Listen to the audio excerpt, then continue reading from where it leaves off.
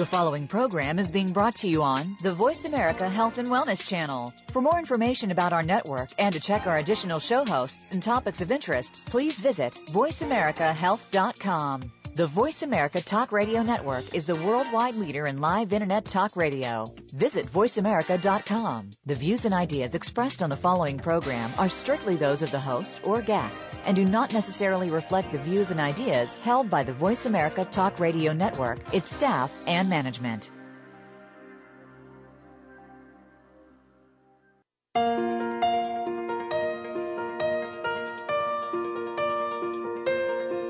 If you are caring for a person with autism, great information from a trusted source can be a lifeline. Welcome to Autism Spectrum Radio. We are here to have the conversations that will help you create success for the extraordinary individual with autism in your life. Now, here is your host, Rob Haupt. Hey, welcome to Autism Spectrum Radio, everybody. I'm Rob Haupt, your host. I am a board-certified behavior analyst over at Autism Spectrum Therapies, an agency providing services to individuals with autism and other related disorders across the country.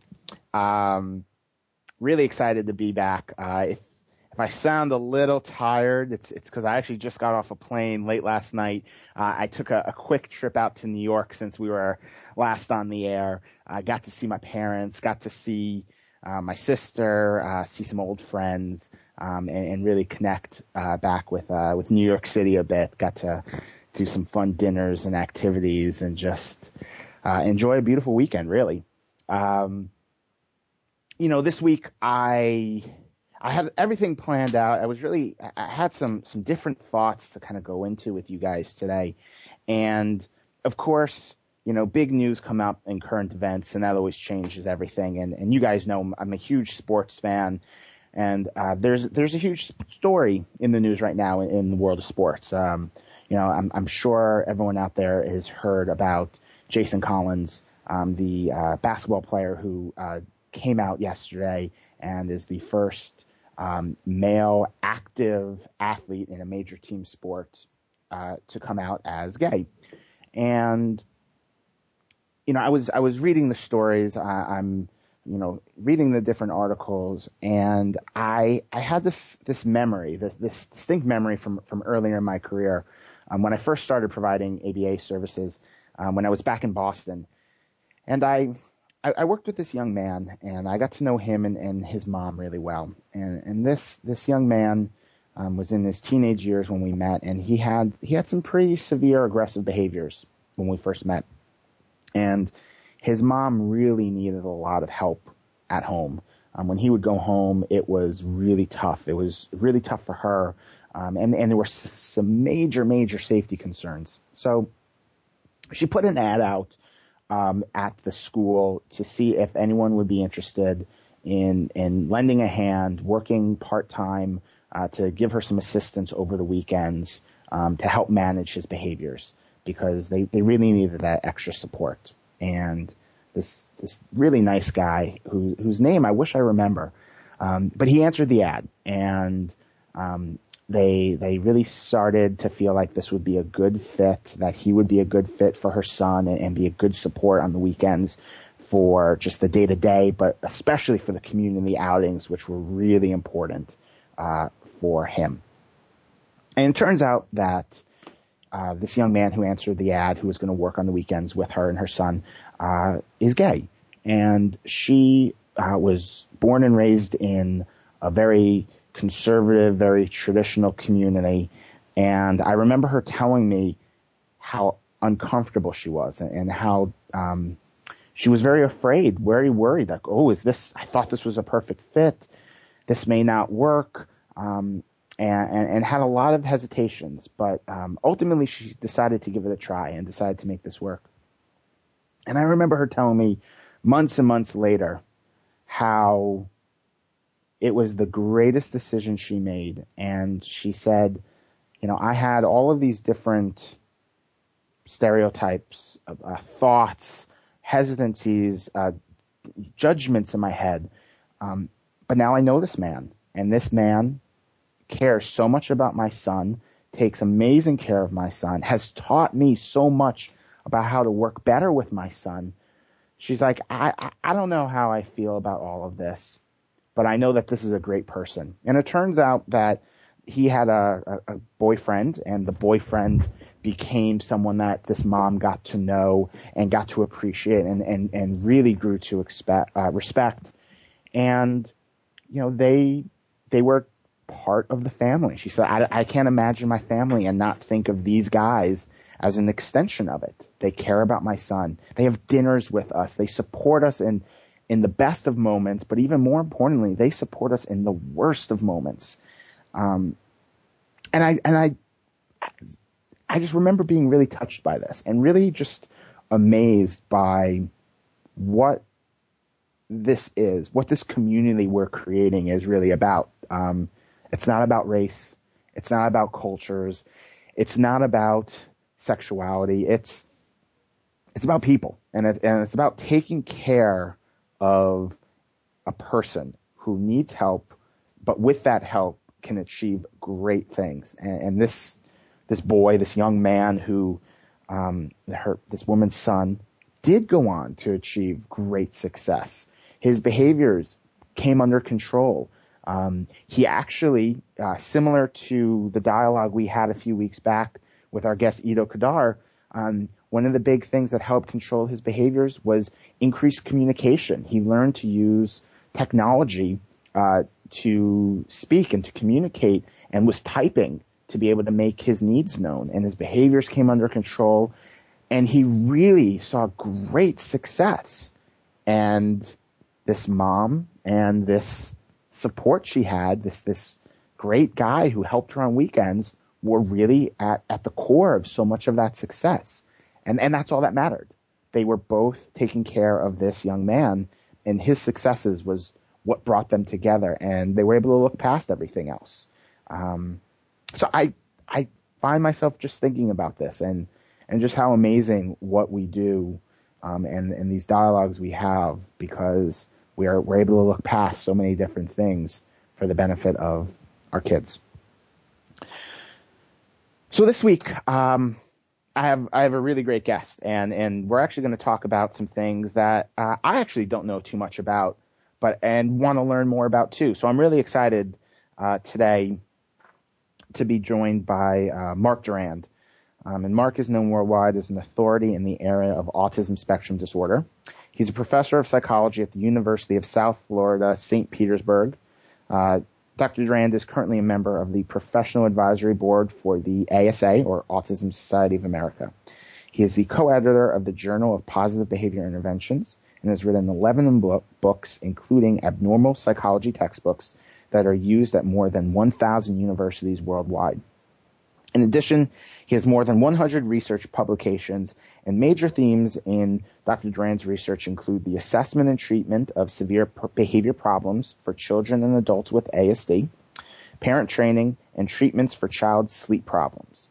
Most recently, he developed an innovative approach to help families work with their challenging children, Optimistic Parenting, and published a multiple award-winning book for parents, Optimistic Parenting, Hope and Help for You and Your Challenging Child. Dr. Durand, welcome to the show. Thanks, Rob. Thanks for having me. I am really excited to talk to you about this concept of optimistic parenting. I feel like I have a sense of what it is, but I'm really new to this. So I was hoping you could kind of start off by telling us, what does it mean to be an optimistic parent or an optimistic teacher? Sure. We've been doing research now for over a decade, looking at what are some of the obstacles for behavioral interventions. As you've mentioned, we've got some great interventions to help kids with autism spectrum disorder, with the social skills, with behavior problems. But one of the obstacles that we find is that sometimes parents or teachers are just not able to carry out some of those programs.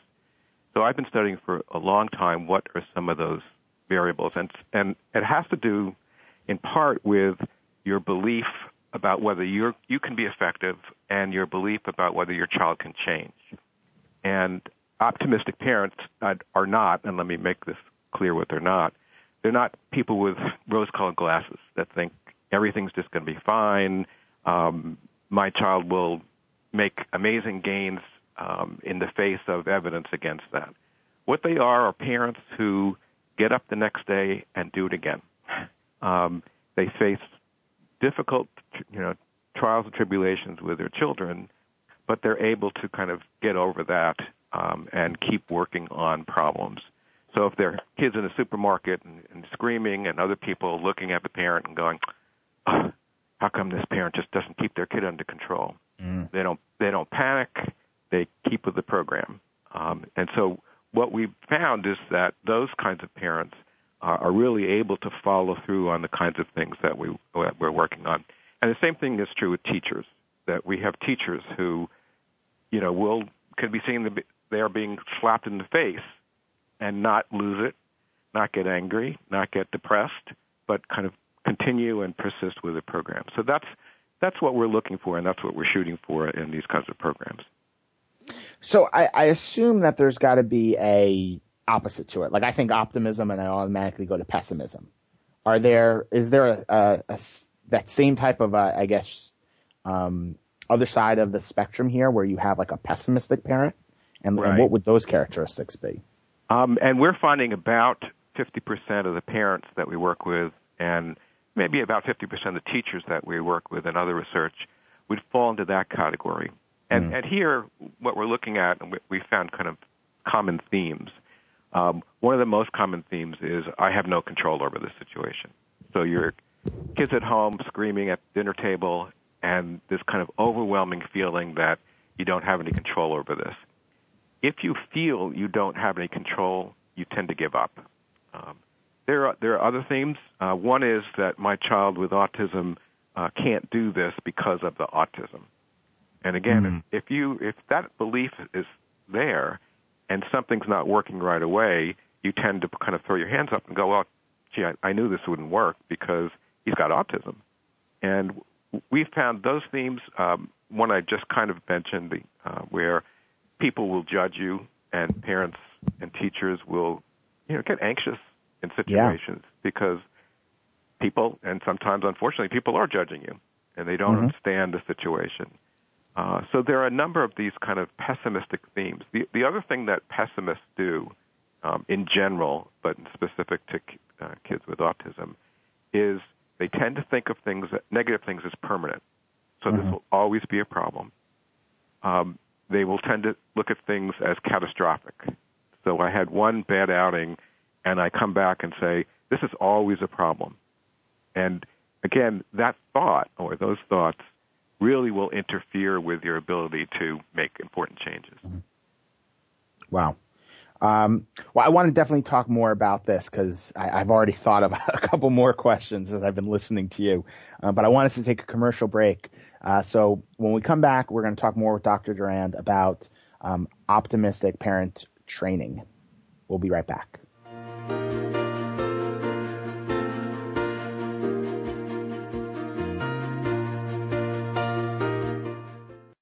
Opinions, options, answers. Voice America Health and Wellness. Autism Spectrum Therapies is excited to announce our What is Your Moment campaign. We know a child sharing a hug or a successful trip to the grocery store can be a major victory in your day.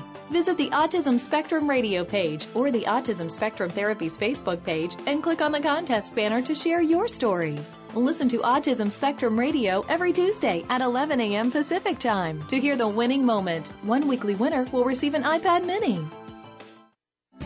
These days, everyone is looking for information on staying young, healthy, and fit. The Voice America Health and Wellness Network is here to help you on your quest to better health and a better you. We talk about everything from diet, fitness, and aging to substance abuse, personal growth, mental health, and much more. Learn from our experts who cover health and wellness from traditional and holistic perspectives. Tune in to the Voice America Health and Wellness Network. Healthy living starts here.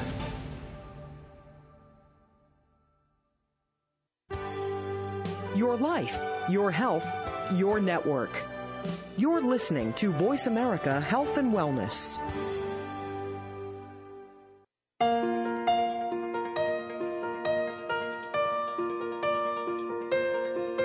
This is Autism Spectrum Radio. If you have a question or comment for our host, Rob, or the guest, please send an email to moreinfo@autismtherapies.com. That's moreinfo@autismtherapies.com. Now, back to the program. Hey, welcome back, everybody. I'm your host, Rob Haupt, and I'm joined by Dr. Mark Durand today. And right before the break, you were telling us about the different characteristics of an optimistic parent or teacher versus a pessimistic. And, as I was listening to these differences, I know one of the things you've done is create trainings and helping parents or teachers become more optimistic. And I guess my question for you, though, is how much of this is like a general personality thing where it's an optimistic person by nature, a pessimistic person by nature, and how much of this is maybe a reaction to the situation or the environment or the circumstances? Yeah, that's a great question, and I don't have a scientific answer to that because we can't go back in time and look at these parents before their child entered their lives. But I think it's a combination of both. Mm-hmm. We've had parents who, in the face of incredible obstacles, still can kind of see the bright side of things. Mm-hmm. and just persist. And I tend to think that can be kind of characteristic of certain individuals. But at the same time, having worked for 35 years with kids with autism, you could probably get an optimistic parent who could kind of lose that optimism in the face of working with systems, trying to get their kids services. Oh, yeah. Dealing with the behavior problems at home. So that can kind of really influence you as well. I guess, how do you go about then shifting? Because, like you said, I can think of some parents who I've worked with who on day one, full of energy, full of desire. And like you said, the system really can wear on you. An IEP that goes the wrong way time and time again can wear on you. The wrong community outings can wear on you. So how do you help someone become more optimistic? Well, the first step that we do is really trying to get parents to be aware of those thoughts to begin with. Mm-hmm. Because sometimes when you first ask parents, your kid's screaming in the supermarket, what are you thinking? And they're going, I'm just upset. And they're not really keyed in to the fact that what's making them upset is other people may be looking at them, they feel anxious, they just want to get out of there. We have parents who have panic attacks sometimes in those situations because, not just because the child's screaming, but because other people are around. Mm-hmm. So the first step is to really just become aware that you're thinking this, that maybe you're blaming the teacher. I'm thinking, gosh, if only at school they did it this way, then my kid would be better at home. And the first level is awareness. The second level is then what we do is called disputation. And some thoughts are accurate, but not helpful. So, for example, if you think the teacher is doing something different at school and that's interfering with what's going on at home, that might be right, but it gets in your way. If you're constantly ruminating about what they're doing at school, it gets in your way of doing things at home. So we kind of dispute some things. The common theme of everything is out of my control rarely is true. Mm-hmm. So you have parents who, I picked them up and we left. So you have some control. And our job is not to, we don't expect you're going to have complete control over every situation, but you have some now, and we'll help you get there and make it better. And then we have a couple of other techniques that we use when they're stuck in situations and they're starting to have these interfering thoughts that, for example, why is it that everybody another theme, for example, is I don't want other people to judge my child. Mm-hmm. We have parents who say, I hate using this word, but I don't want other kids to think my child's a freak. And so when their kid starts to act differently, they get very anxious. So we teach them either a substitute thought or a distracting thought. We had a mom and dad who came up with this phrase that they used when their kids were completely out of control, and they were starting to bicker with each other.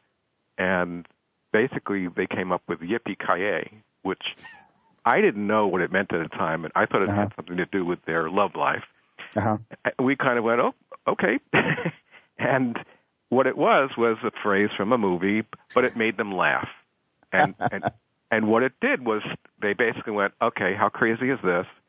They laughed, and now what's the plan? And it got them out of this negative, bickering mood, anxious mood, and changed their mood. So we have a number of techniques that we can help them say, all right, this is the way it is. I'm not going to be able to stop it immediately, but we have a plan. And that makes people feel more in control. And that feeling of control is very important.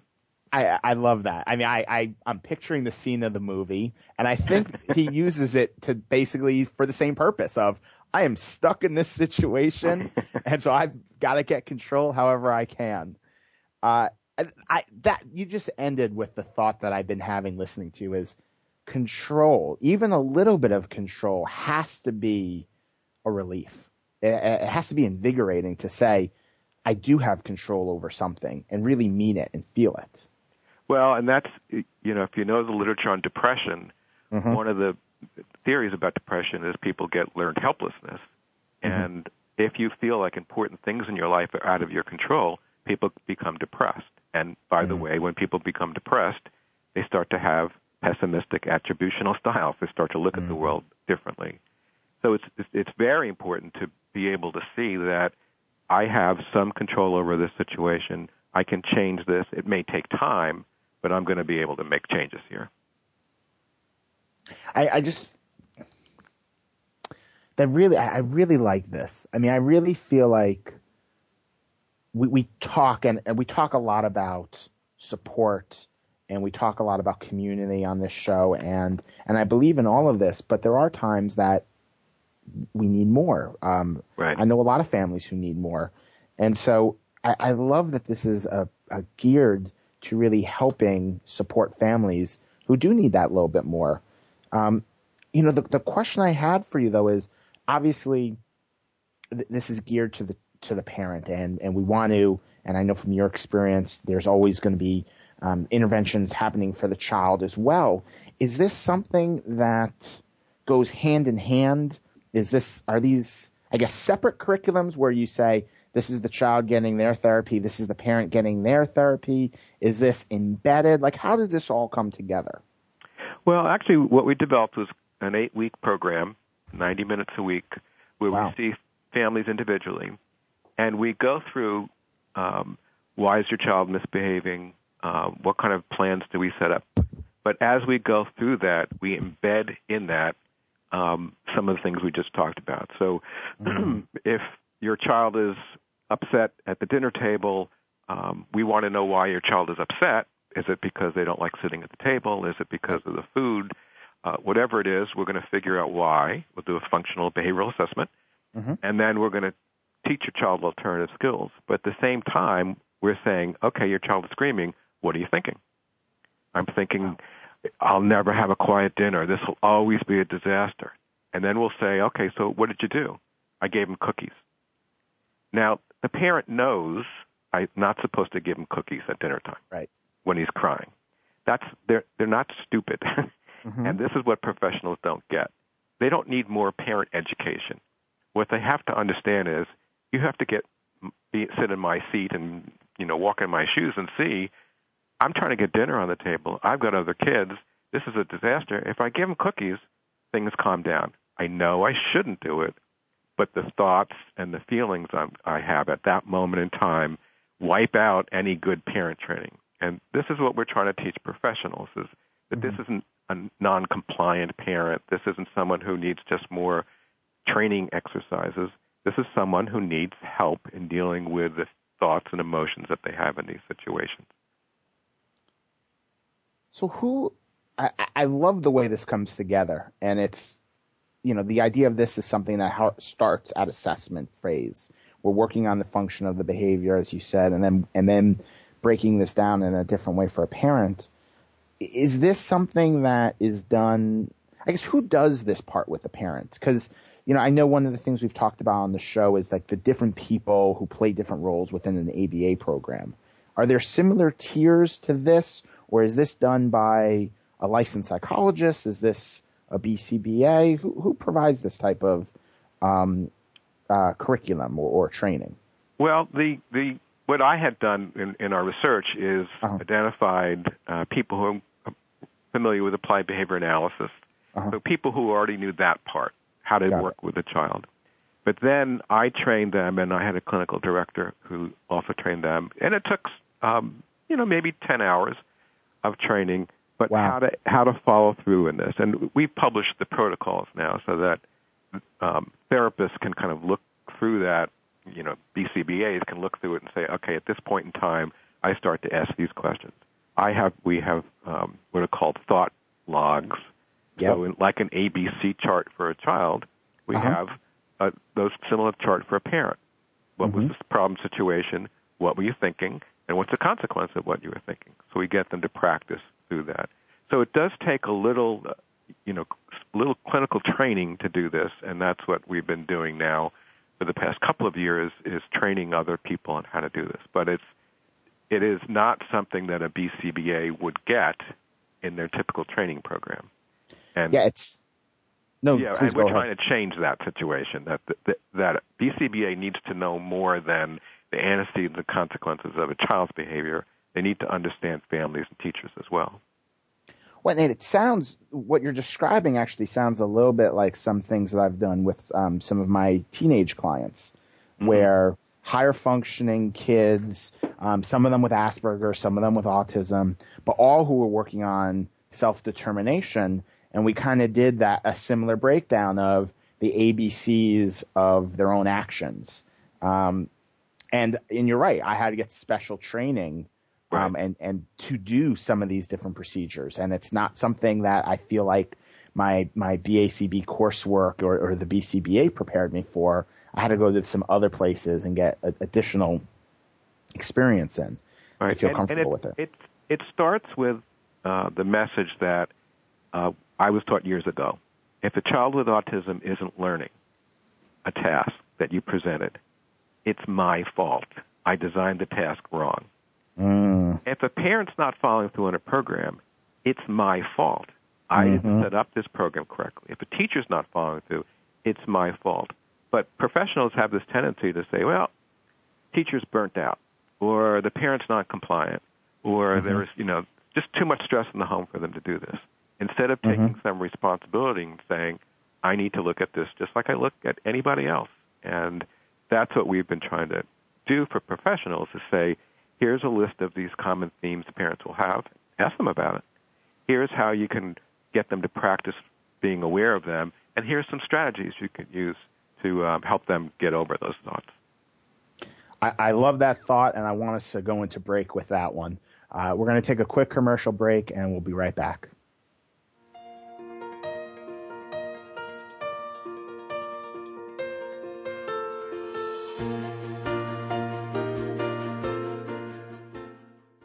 Learn more. Live better. Voice America Health and Wellness.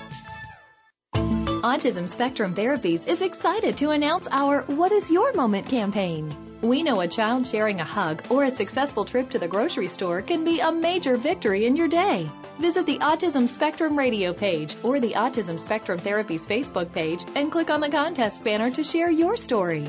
Listen to Autism Spectrum Radio every Tuesday at 11 a.m. Pacific Time to hear the winning moment. One weekly winner will receive an iPad mini. These days, everyone is looking for information on staying young, healthy, and fit. The Voice America Health and Wellness Network is here to help you on your quest to better health and a better you. We talk about everything from diet, fitness, and aging to substance abuse, personal growth, mental health, and much more. Learn from our experts who cover health and wellness from traditional and holistic perspectives. Tune in to the Voice America Health and Wellness Network. Healthy living starts here.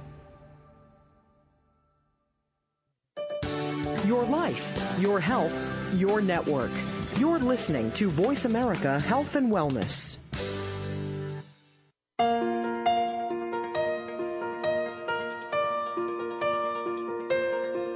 This is Autism Spectrum Radio. If you have a question or comment for our host, Rob, or the guest, please send an email to moreinfo@autismtherapies.com. That's moreinfo@autismtherapies.com. Now, back to the program. Hey, welcome back to Autism Spectrum Radio, everybody. I'm your host, Rob Haupt, and I'm joined by Dr. Mark Durand when we've been talking about optimistic parenting. One of the things, I want to go back to something we talked about probably about 5-10 minutes ago. You were talking about pessimism and how that related to some of the research about depression. And that really made a lot of sense to me. And I was wondering if you've seen or if there's any work on the consequences of pessimism, whether it be in this from a teacher or from a parent, because I've got to assume if someone becomes pessimistic or becomes depressed, that's got to have a massive impact on the child's progress. Well, it does, and that's we conducted a study some years ago, prospective longitudinal study, followed up kids from age 3 to 6 to see what would happen to those kids, which ones got better, which ones got worse, and what we could do to predict. And what we found was that if a parent was pessimistic about their child and themselves at age 3, what they started doing was giving up. So they would say, all right, well, we'll just eat dinner on the floor and in front of the television set every night. You don't have to sit at the dinner table. All right, you could wear the same shirt every day if you want. And sometimes, we always tell parents, you pick your battles, as any parent does. Sometimes you give in to certain things. But when it became overwhelming, that was the best predictor which kids would become more difficult as they got older. Because more and more the parents were trying to avoid problems. And so we don't drive this way anymore. We always give them this food. Parents will talk about all the rules in their house of things you can and cannot do because of their child. And a lot of it has to do with trying to avoid confrontations, avoid problems. If you avoid too much, and we call this the concession process, your child tends to get more difficult and more challenging. And so the consequence of that pessimism or depression is rearranging the environment so elaborately that the child then becomes very difficult to work with in other ways. And so that's why we've been saying, well, if that's true, could we make them more optimistic? And if that happened, how would the child do? And what we found, and we have a randomized clinical trial coming out, we found that those families where we give this optimistic parenting, they tend to be able to deal with the difficulties better. They say they feel more in control. They go out into the community more, which is all great for the child because the child learns there are certain things that I may not like to do right away, but I'll adapt to it. So hearing that piece about these avoidance behaviors from a parent, I guess, is it in the best interest of the team to put some time into developing an intervention to almost to confront those problem behaviors? Because I feel like there's times where, I've spoken to parents or evaluated programs where even the program itself is all about, okay, let's manage, but maybe there's not enough emphasis on, hey, there's a problem behavior here. We know what the antecedents are. Let's really tackle those antecedents and make sure we're responding with appropriate consequences.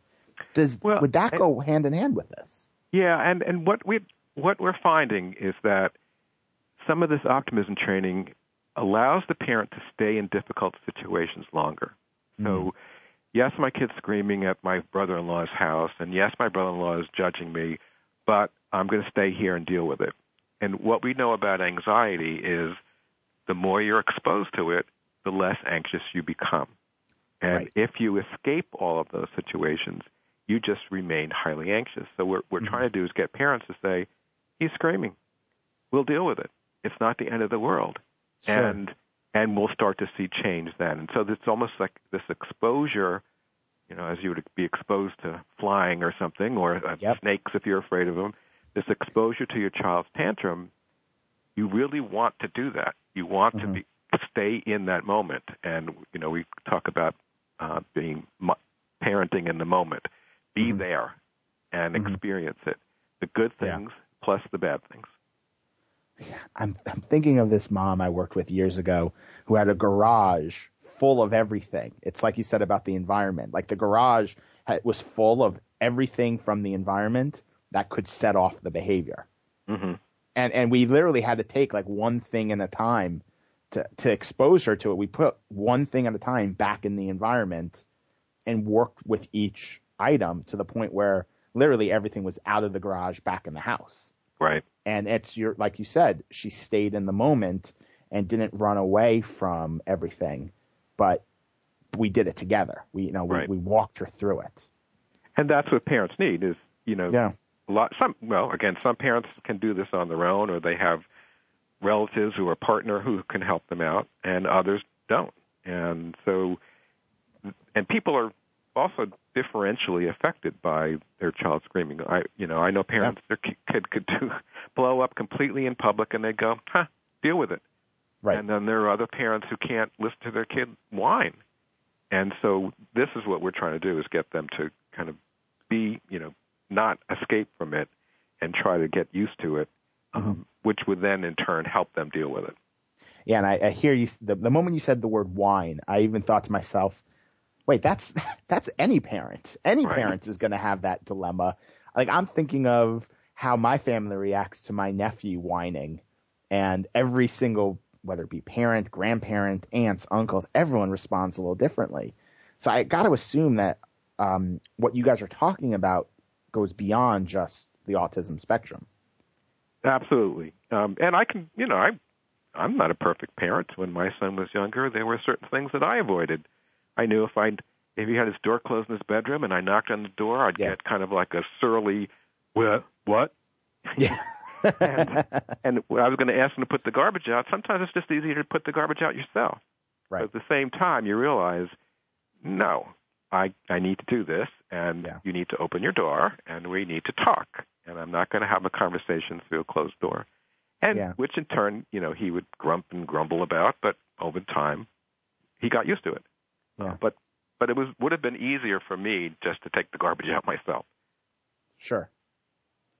We've got a little bit of time, and I wanted to, I would feel bad having you on the show and not talking a little bit about one of your other areas of research. I know you've done a lot of work with sleep disorders and working with families and kids with autism to improving sleep.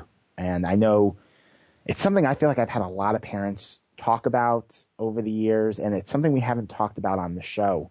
And I was kind of curious if you can maybe give us, I know there's so much that goes into this, but if maybe you could go into some of the different, common causes or common things you've seen about why some of the kids on the spectrum don't sleep, and maybe some of the things, best practices to set up more successful sleep.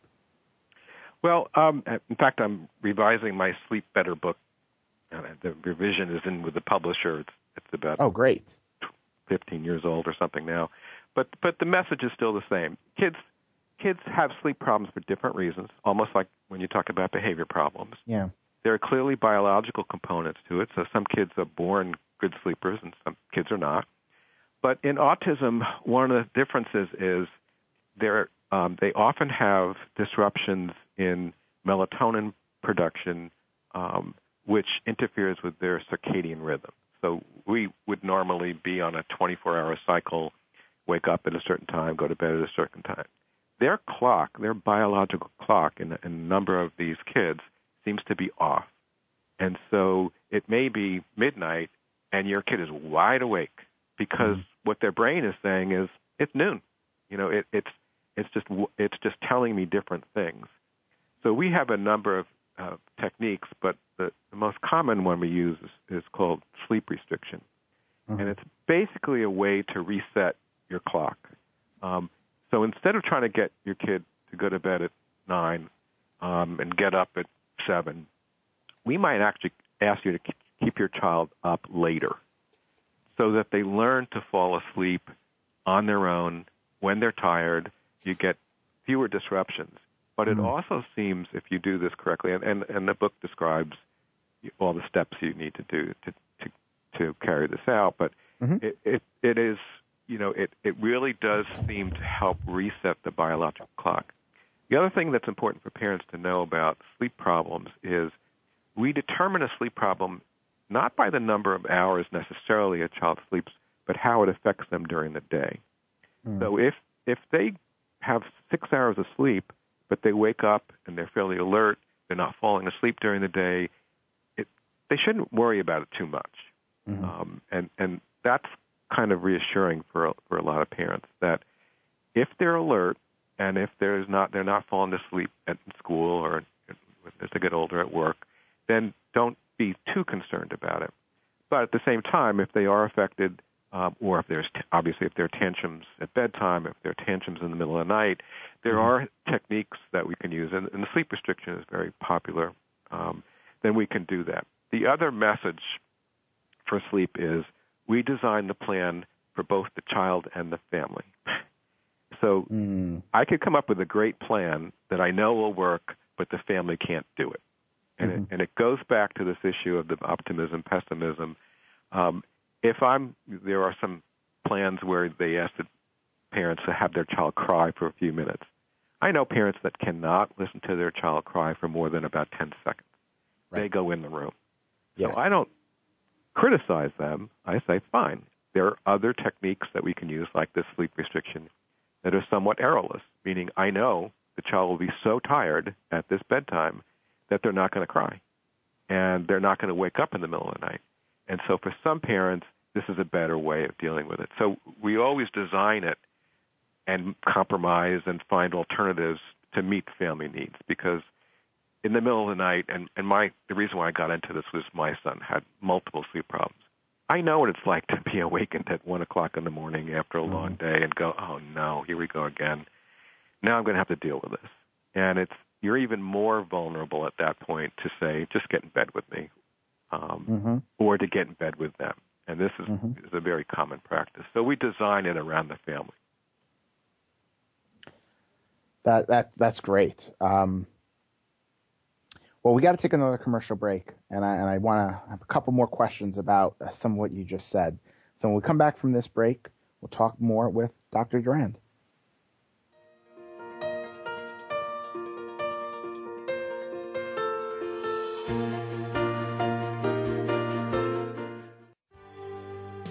Helping you make informed decisions for your life. This is Voice America Health and Wellness. Autism Spectrum Therapies is excited to announce our What is Your Moment campaign. We know a child sharing a hug or a successful trip to the grocery store can be a major victory in your day. Visit the Autism Spectrum Radio page or the Autism Spectrum Therapies Facebook page and click on the contest banner to share your story. Listen to Autism Spectrum Radio every Tuesday at 11 a.m. Pacific Time to hear the winning moment. One weekly winner will receive an iPad mini.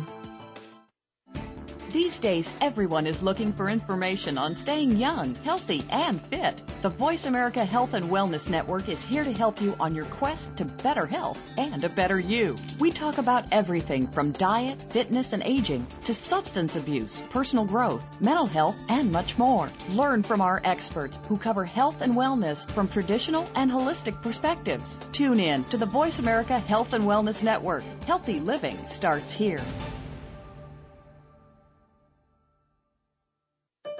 Opinions, options, answers. You're listening to Voice America Health and Wellness.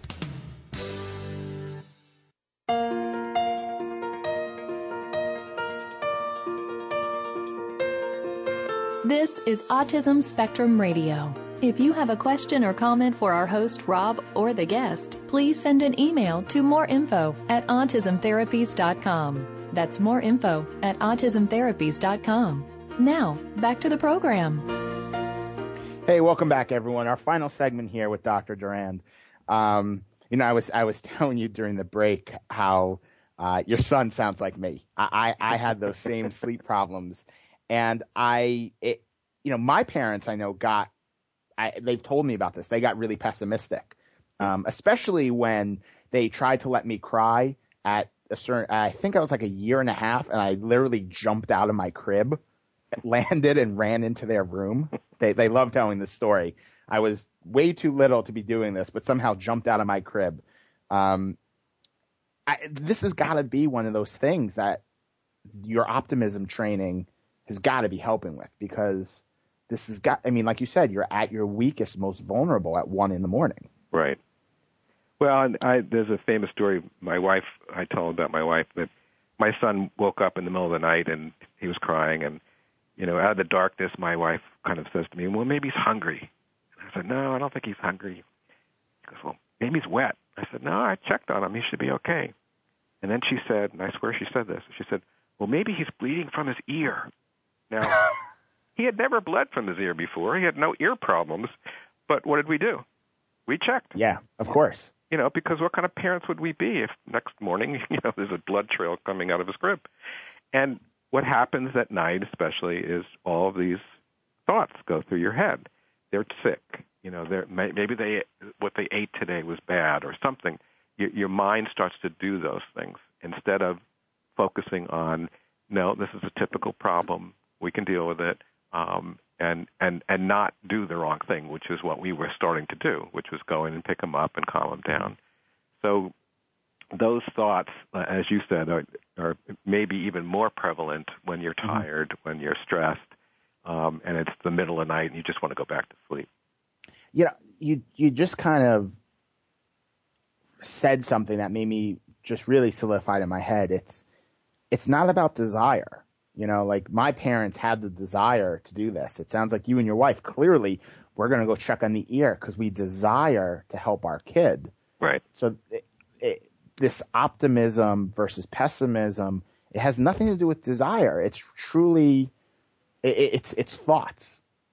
And I feel like that's something that I wasn't clear on when we started this conversation at the beginning of the hour.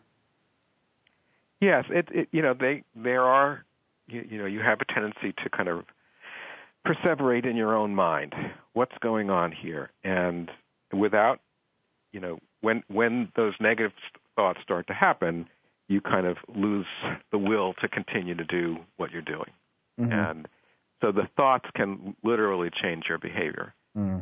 And so that's what we try to get to do with parents is become aware of what you're thinking, question them. Is this really true? And then if you're starting to lose it, what can I do to substitute that thought, or what can I do to kind of change my mood at this point to go, this will be okay. And we're doing that with problems around sleep. We're doing that with problems during the day, meal times, transitions, you name it. Teaching parents and, importantly, teaching teachers, too, that this child can behave better, and you are capable of making these changes. For whether it be parents who are interested in this, BCBAs like myself who are interested in this, what's the best way for us to get more information on what we've been talking about today? Well, I wrote a couple of books. One book is called Optimistic Parenting, and that's a self-help guide for parents. So it really, it talks about how you would do functional assessments with a child and teach alternative behaviors. But half of the book is about what we've just discussed. So what are common themes? How can I practice at home being aware of what I'm thinking? So, and we've gotten, as you said in the opening, the book has won a number of awards, and it's really seems to be helpful for a lot of parents. I have published protocols, and it's called Helping Parents with Challenging Children through Oxford University Press. And that's for therapists. And it's literally step by step by step. First you cover this. Here are the forms. There's a therapist or a facilitator form book, and then there's a parent workbook that goes along with it. And that's for someone like yourself who might want more information about how I can incorporate this into what I'm doing with my families. So, and that's based on our randomized clinical trials. So we took the protocols, exactly what each of the facilitators did, step by step for each session, and describe how to follow through with that. So those are two ways that people can get more information. Awesome. And thank you. I just wrote it down because I want to go look it up and get it myself to see the different procedures more closely. Great. Well, I really appreciate you being on the show today. I know I've learned a lot. I really enjoyed our conversation. and just appreciate this, I guess, a different perspective at looking at how I as a professional can support the families I work with. So thank you so much for being our guest. Well, thank you for inviting me. This was great. Awesome. Well, we've got a couple minutes left with the show, everybody, and I want to make sure we announce our winner of this week's iPad Mini. But before we do, I like I said to Dr. Durand, I hope you guys out there were able to get some of the same things. And if you are in a similar position where these thoughts are going through your head, and you feel like this is an area to look into, talking to your team, looking up some of these materials, looking up Dr. Durand's book, because I really see this in a different way, and I feel like we can make our interventions, regardless of exactly which one you're working with, stronger, better, more supportive. So I really encourage you guys, if this resonated at all, please, take these next steps, because I think these are some great resources that I know we haven't talked about on the show, and I know I personally am going to follow up on to learn even more about it, since I really feel passionately about what this discussion was. But let's get to our host. Let's get to our winner. Today, our entry is from Luvia C. She said, my son is about to be 10 and is still in a pull-up. We have been doing ABA for about 5 years now, and toileting has been a major problem from the beginning. Just getting him near a bathroom was a full-blown tantrum lasting up to 45 to 60 minutes. Last week, we were at our local Target doing our groceries, and our son says, toilet, toilet. My husband immediately takes him to the restroom inside the Target, and after a couple minutes, I hear him yell, good job, baby, good job. They come out of the restroom, and my husband has tears in his eyes and tells me that he went poo in the toilet. Needless to say that we were over the moon. All of those years of hard work had finally paid off. The best part about the whole thing was the look of proudness on my son's face. I will never forget that. Thank you, Luvia. That was an amazing moment. I think every parent out there can really relate to the challenges of toileting, especially in a place like Target and these public locations, and that is an amazing success. We are going to post this story on Facebook tomorrow, so everyone else can get a chance to read it. And also, you are the winner of a new iPad Mini, which hopefully can lead to even more great moments and more great successes, whether they just be fun or maybe as part of therapy. We got about 2 minutes left, and I just want to thank all of you guys for tuning in. We are coming to the end of April. Tomorrow is actually May 1st. But we're going to kind of keep this same theme going. We're going to keep the contest going. We're going to keep this idea of awareness that we've been talking about going into May. I want to keep this type of dialogue going. It is really important. I feel like we've been tackling some really great conversations, some really great issues, things that we've never talked about on the show, but this past month we've been talking about for the first time. And we're going to continue that next week. I'm going to be joined by Ahmed Islam, who is the founder of Gabriel's Horn, an incredible nonprofit that is really doing some different work and starting some different conversations that we don't have every day. And so next week we're going to talk to him about what he's seeing, how he's been building a community, and some of the key issues that he's been finding in not just our autism community, but in the greater community at large. That he has been trying to change and trying to educate people about. So I'm really excited about that and to have this just unique and fresh conversation. As always, if you've got questions, if you've got feedback, please email us at moreinfo@autismtherapies.com. I am starting to pool your questions together so we can do another mailbag show, which I'm really excited about. You can also check in with us on our Facebook page. As you guys have been doing a great job of sending the kudos, sending the thumbs up to all of our contest winners, which I know everyone has really appreciated and just led to a lot of great smiles. here with everyone I work with, because some of you guys have also been sharing some extra successful moments of your own, which are super cool. So, as always, I hope you guys have a fabulous week. I hope you have a great weekend, and I will talk to you next Tuesday. Take care, everybody.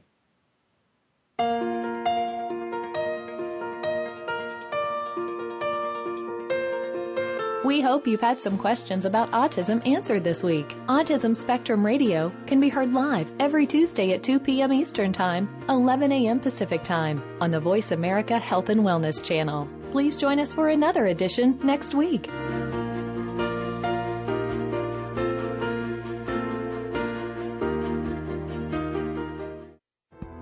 Thanks again for listening to the preceding program, brought to you on the Voice America Health and Wellness channel. For more information about our network and to check out additional show hosts and topics of interest, please visit voiceamericahealth.com. The Voice America Talk Radio Network is the worldwide leader in live Internet talk radio. Visit voiceamerica.com. The views and ideas expressed on the preceding program are strictly those of the hosts or guests and do not necessarily reflect the views and ideas held by Voice America Talk Radio Network, its staff, and management.